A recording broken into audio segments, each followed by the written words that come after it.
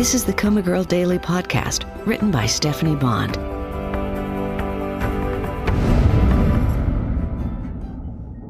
November 19th, Saturday. 21,129. 21,130. I'm slowing down. Or maybe I'm just tired. Maybe the baby is restless. I wish I could feel something. When the door opened, I assumed it's another visitor for Chandra. Her young friends came in tearful droves, standing around her bed, praying and singing and playing video games while narrating them to her. It's unimaginable that she'd landed in that bed because she simply wasn't paying attention. Although, isn't that what happened to me? Because someone wasn't paying attention. I'm waiting for word that the manuscript I'd written has been leaked to the highest bidder, but so far, nothing. If it happens and my family is too furious to talk to me, Roberta will burn a trail over here to clue me in. Hi, Marigold. My ears tell my brain to go haywire before recognition kicks in. Duncan. I've been out of the country for a while, working. I had to come, though, and see for myself. How emaciated I look? Bald and pale and slack? You're really pregnant. She really is. Roberta had slipped in. Hi, Roberta. Hi, Duncan. I guess you're back in town for the wedding. Right, he said, but I wanted to see Marigold. How is she? Still comatose and pregnant.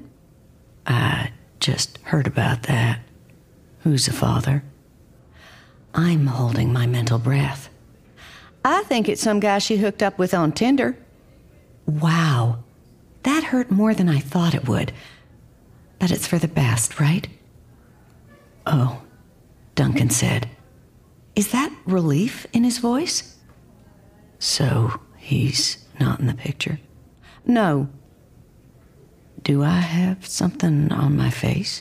He asked. I just realized what a tiny head you have. What? Never mind. How are plans for the wedding? A week from today, right? Right. Everything's perfect. Trina's great at pretty much everything. Well, you met her. Yes. She invited me to the wedding. She seems great. She is great. Great. You know, Roberta said casually, I always thought you and Marigold would end up married someday. Marigold and I were always good friends. You know, dating messes up friendships. Yeah, or makes them better. Or worse, he said. Or better, Roberta said. Well, I have Trina now and all that. So, what's Marigold's prognosis? He sounded concerned, or maybe he thought he needed to for appearances. No one really knows. They don't know if she's gonna wake up? No. She had a second surgery about 3 weeks ago, and the doctors were hopeful it would make a difference, but so far, it hasn't. Who's gonna take care of her? Her family, I guess. And the baby? Same. Marigold isn't that close to her family. Yeah, they're all a little hinky, but I suppose when something like this happens, you band together. I guess you're right. But what if she doesn't wake up? That's possible. That woman over next to the wall has been in a coma for over 2 years. 2 years. And people can live for decades in a coma. Do they know if Marigold can hear us? There have been times when she responded to commands to move her fingers, but not for weeks now. So she might be able to hear me right now, but not respond. Right. So she could be trapped in there? I guess anything is possible. The nurses tell me when it comes to the brain, it's a crapshoot. Roberta has picked up some precise medical terminology since she started hanging out with me. Are you okay, Duncan? Yeah. No. I'm not okay. I'm angry that something like this happened to someone like Marigold. She deserves better. Won't get an argument from me, Roberta said. But at the same time, is he thinking how lucky he is not to have me as a ball and chain around his neck? I have to go, Duncan said.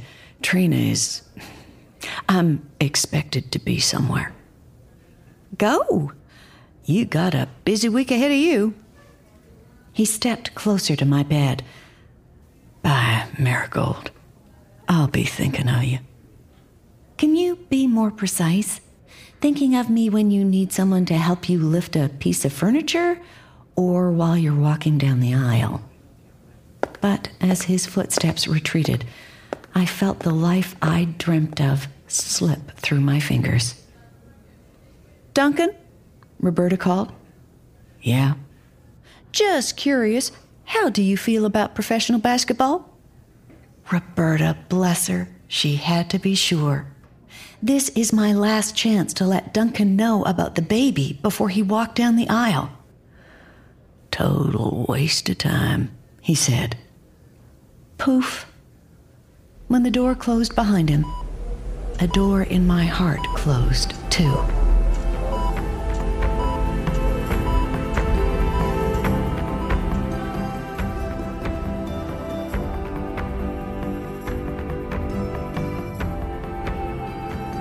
Hi, this is Stephanie Bond, author of the Coma Girl Daily Podcast. If you like Coma Girl, you might be interested in some of my other daily serials, Temp Girl, Comeback Girl, Factory Girl, and Lottery Girl. Links to those projects are in the show notes. But come back tomorrow for another episode of Coma Girl.